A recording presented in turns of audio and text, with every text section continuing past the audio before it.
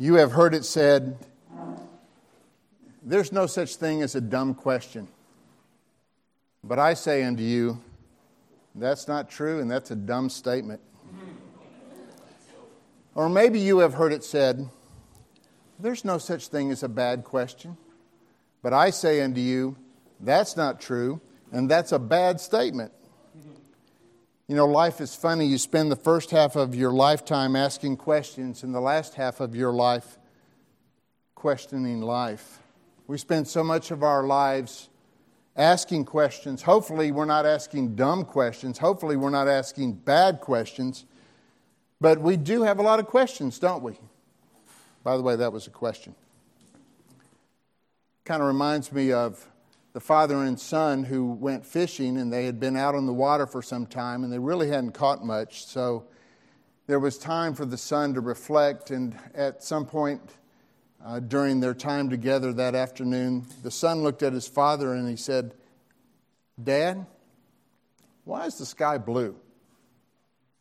The father thought about it for a minute. He said, "Don't rightly know, son." Time went by, a little bit longer. And the son said, "Dad, how does this boat float?" Father thought about it for a minute, reflected, and he said, "Don't rightly know, son." Still a little bit later in the conversation, the son said, "Dad, are we fishing in the right spot?" The father looked around at the empty boat, thought about it for a minute, and said, "Don't rightly know, son." At some point in time, the boy began to worry that he was bothering his father with so many questions. And he says, "Dad, does it bother you that I'm asking you so many questions?" And the father said, "Of course not, son. If you don't ask questions, how are you going to learn anything?"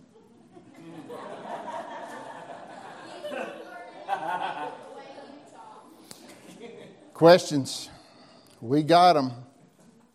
And maybe, just maybe, one of the reasons why you're here today is that you have some unanswered questions.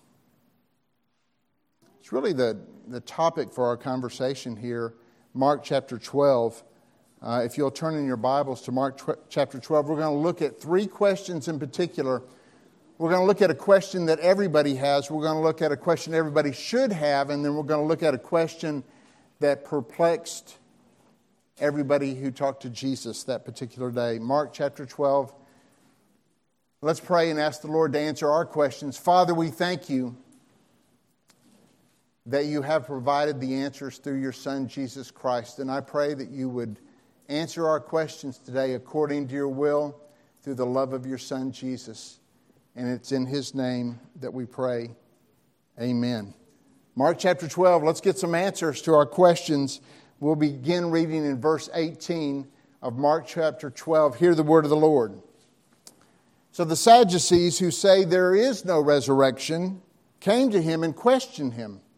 "Teacher, Moses wrote for us that if a man's brother dies, leaving a wife behind but no child, that man should take the wife and raise up offspring for his brother. There were 7 brothers. The first married a woman, and dying left no offspring. The second also took her, and he died, leaving no offspring. And the third likewise. None of the 7 left offspring. Last of all, the woman died too. In the resurrection, when they rise, whose wife will she be, since the 7 had married her?" Jesus spoke to them. "Isn't this the reason why you're mistaken? You don't know the Scriptures or the power of God, for when they rise from the dead, they neither marry nor are given in marriage, but are like angels in heaven. And as far as the dead being raised, haven't you read in the book of Moses, in the passage about the burning bush, how God said to him, 'I am the God of Abraham and the God of Isaac and the God of Jacob.' He is not the God of the dead, but of the living. You are badly mistaken." This is the word of the Lord.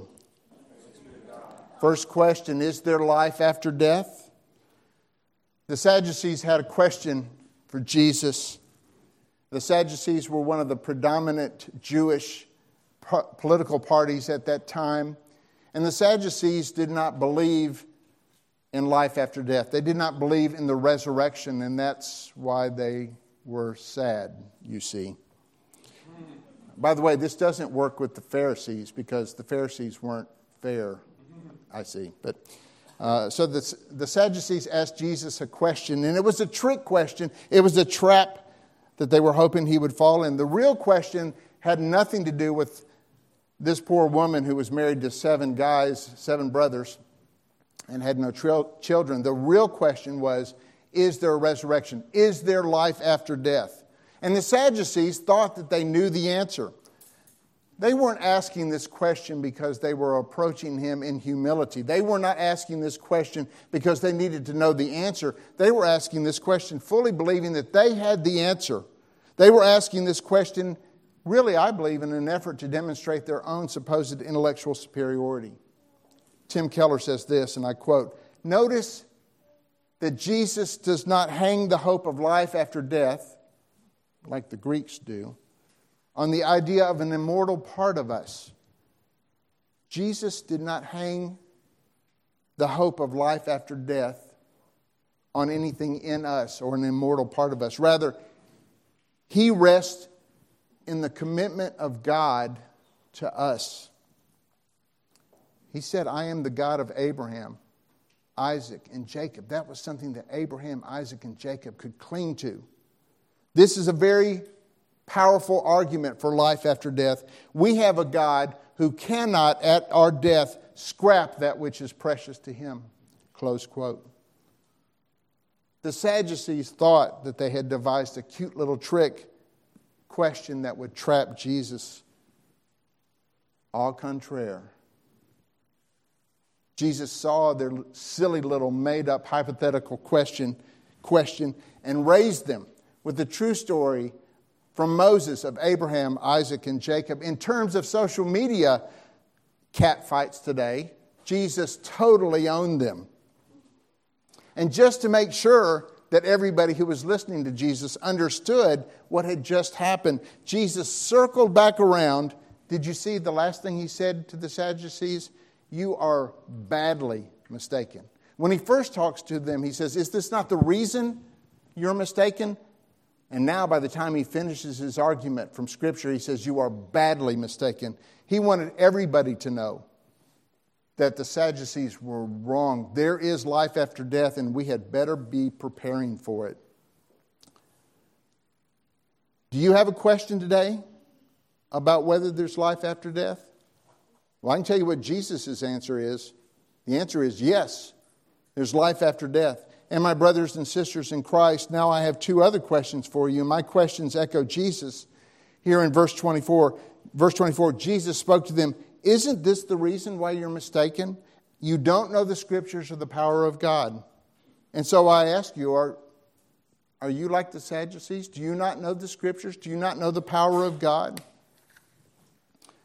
If you don't know the Scriptures, if you don't know the power of God, then you too, like the Sadducees, are on the road to being badly mistaken. I know that some of you are in a time of waiting. I know I am. If you're like me and you're in a time of waiting, find your answers. Find the peace that you long for. Find the security, the tenacity that you need to hang on in the Scriptures. Know the Scriptures. The psalmist says this in Psalm 130, out of the depths I call to you, Lord. Lord, listen to my voice. Let your ears be attentive to my cry for help. Lord, if you kept an account of iniquities, who could stand? But with you there is forgiveness, so that you may be revered. I wait for the Lord. I wait and put my hope in His Word. It's one thing to wait. It's another thing to wait with your hope in His Word. Some of you are in a time of great need. I know I am.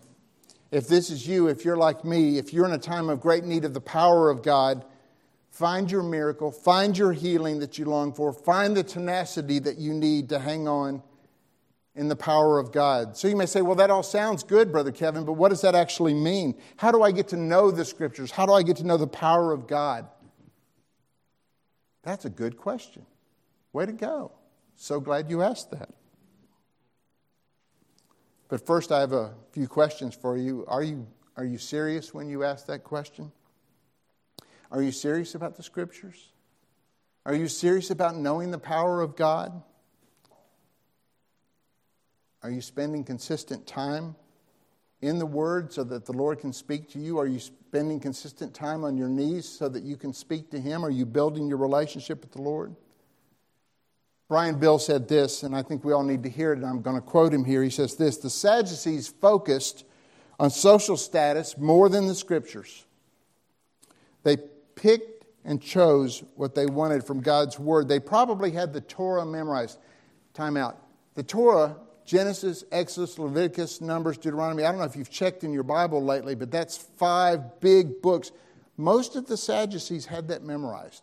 They were serious about the Word, but it had not tenderized them or their hearts. They claimed to accept the authority of Moses, but missed that he taught this most fundamental, important concept that life continues after death. They missed that. Do you know the Scriptures? Are you in them every day? Make sure you are doing whatever you can to become a student of the Word. Close quote. That's Brian Bill who said that. So take inventory, brothers and sisters. If you're not in the Word on a daily basis, it's because it's not your priority. In our American lives, I have found that people generally do what they want to do. We're different from the rest of the world. A lot of the world spends their life in subsistence living, scraping to get by, just trying to make it. But not in America. We have what we need. We have what we want. And in America, we generally do what we want to do. And if you're not reading the Bible, it's basically because it's not important to you. It's not a priority. Where you spend your time and money reveals your priorities. And if you're not spending your time in the Word, it's because it's just not that important to you. But Brother Kevin, I can't seem to incorporate daily Bible time and prayer. Can you help me? Yes. That's another good question. By God's grace, I believe I can. I have not always been what I should have been in this area of Scripture reading. But I believe that there are others here in the fellowship who will do all that they can to help you. I will help you. Brother Ken will help you. Reach out. Let's get going on this. And I'm going to give you 2 practical tips on how to do this.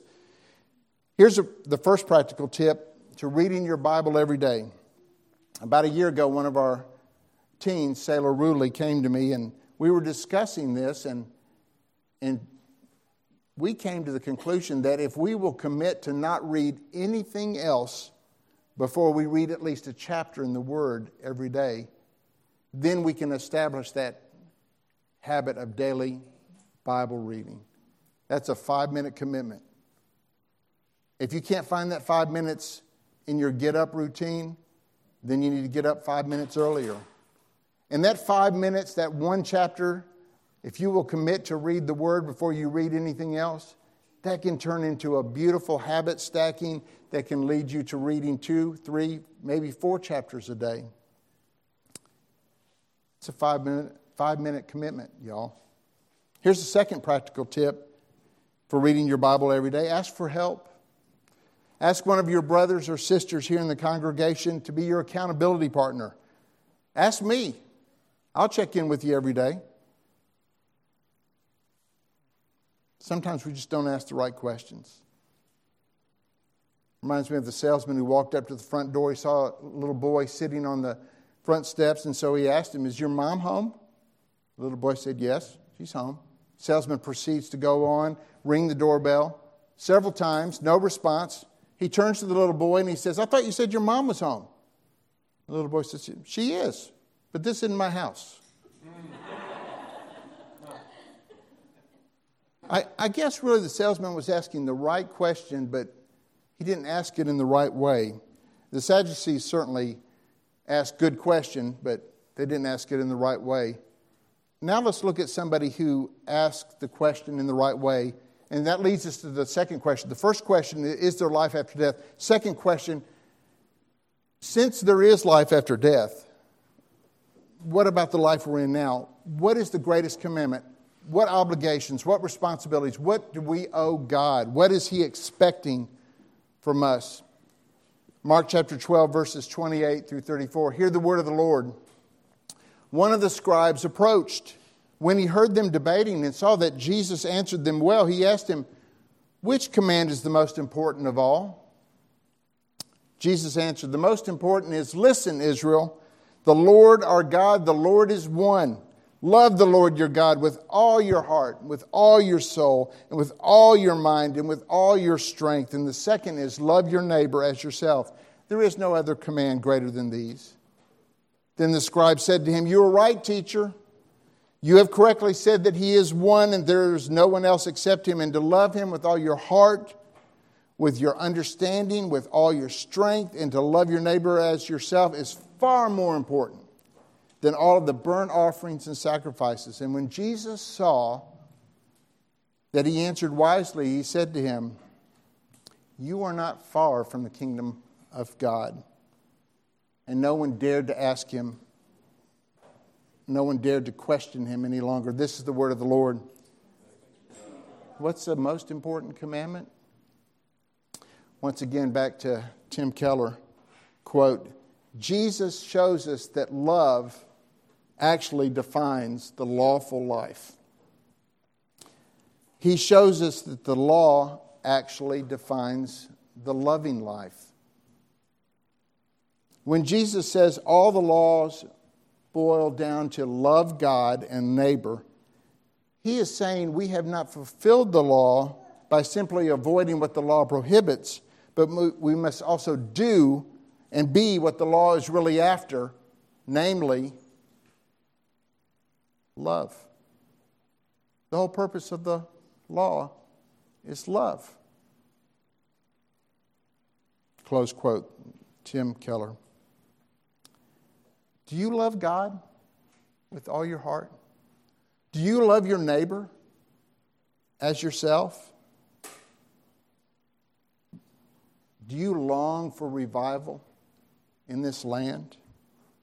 I know I do. And I'm committed to pray every single day for revival until the Lord grants that request and sends us revival, or He takes me home, or He comes to meet us. We desperately need it. Loving our neighbor, revival would be sweet. Please allow me to tell you just a little bit about the Welsh revival of 1904. The Welsh revival of 1904 was an outpouring of the Holy Spirit on the church and the peoples of Wales. That it spread around the world, and it truly can be called the last great revival of global proportions. By some accounts, it began in a tiny little rural village that was 15 miles from the nearest train station. This is 1904. This is before roads and superhighways, where the railroad basically was civilization. This little town, 15 miles from the nearest train station, by the name of New Quay. The local pastor, Reverend Joseph Jenkins, had read Andrew Murray's book, With Christ in the School of Prayer. He began pleading for an awakening in his own heart and those of his congregation. And in that spirit, he assembled the young people of the village for a Sunday morning prayer service. And when Brother Jenkins asked for testimonies, a new convert by the name of Florrie Evans stood and said with a tremor in her voice, "I love Jesus Christ with all my heart." Those words struck the group like an electrical charge. It was later described as a fire igniting in the room. And soon, those young people, most of them aged 16 to 18, traveled all the way through Wales as the human conveyors of a burning revival that brought an estimated 100,000 people into the kingdom. One young man, Evan Roberts, became the primary vehicle of revival, but the revival spark was provided by young Florrie Evans. And if we would say her words as earnestly as she did that day, we'd all have a bit of the Welsh revival in us. I love Jesus Christ with all my heart. What does it mean to love your neighbor as yourself? This command is found in Leviticus chapter 19. And if you look at the context of Leviticus 19, if you look at everything else in that chapter, you will realize that God did not just give us this basic concept of loving your neighbor as yourself and then let us fill in the blanks. He gave us specific instructions on what it means to love your neighbor as yourself. In verse 10 of chapter 19, he says, we're to care for the poor. We're not to steal. We're not to lie. We're to be fair in our business dealings. We are to care for the deaf, care for the blind, deal justly with all, avoid slander, not jeopardize the life of your neighbor, not hate your brother in your heart.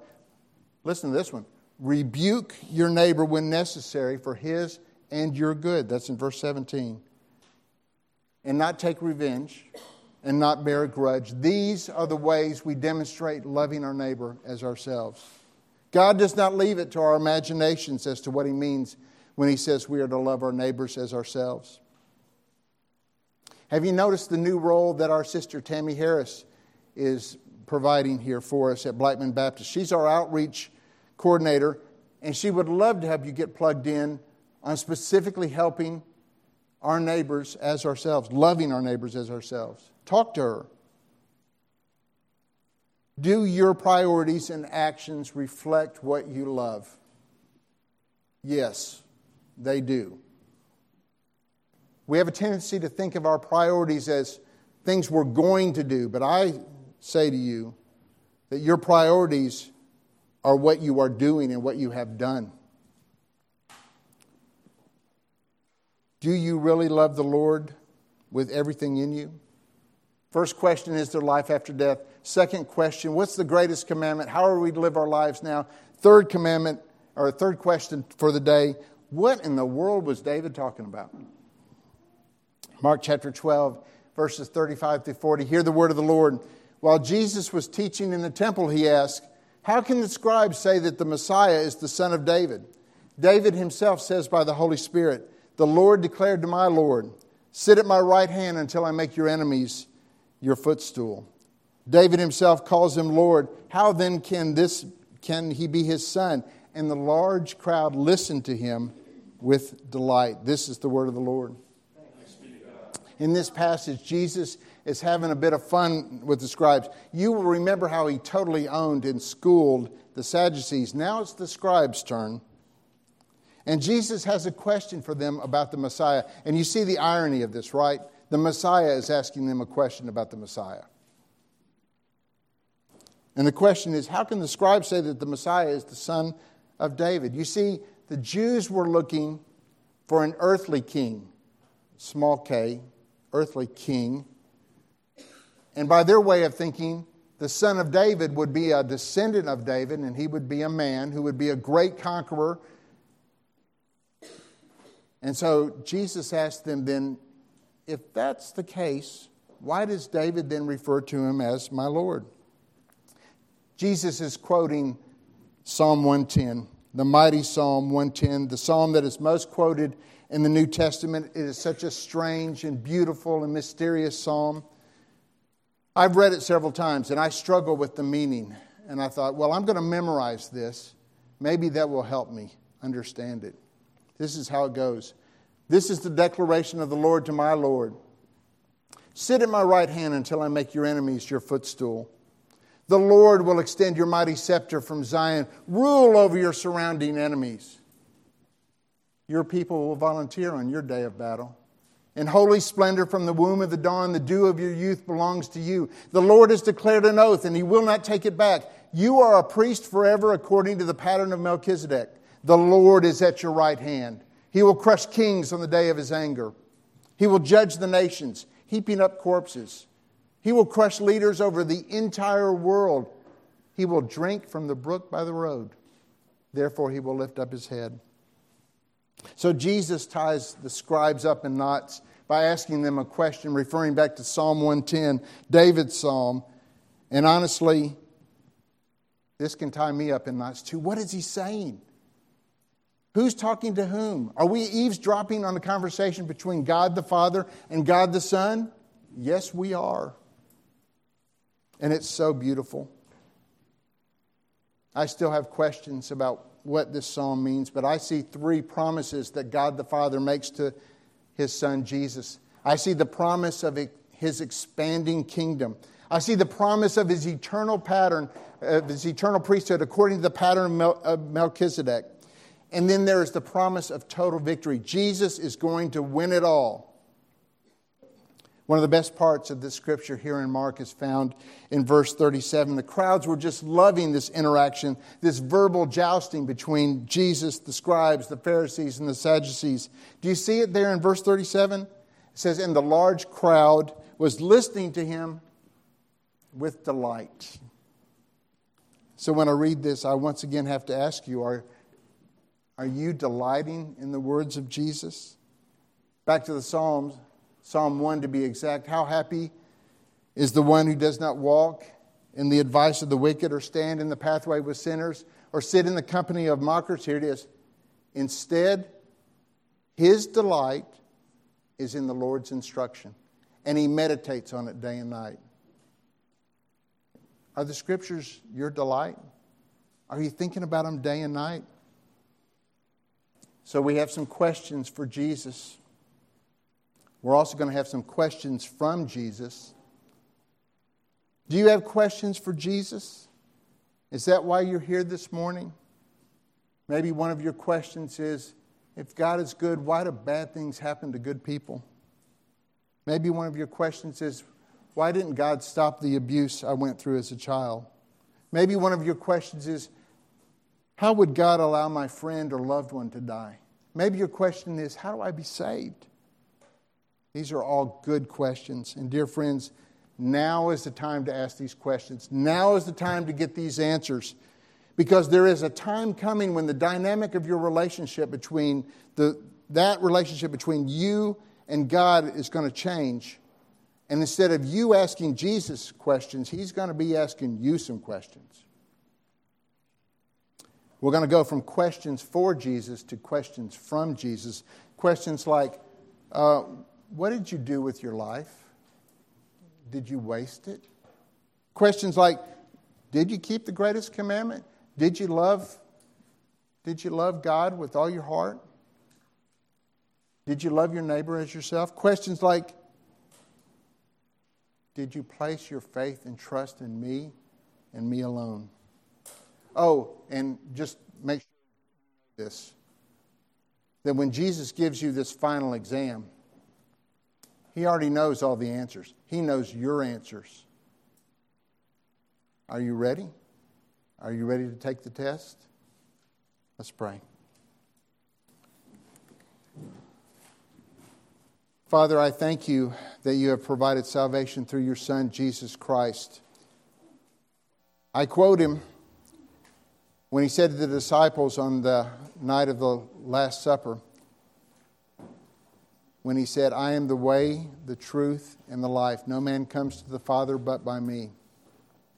I thank you, Lord, that you have provided one true way of salvation, one true way of reconciliation to you, and you did it through the blood of your Son, Jesus Christ.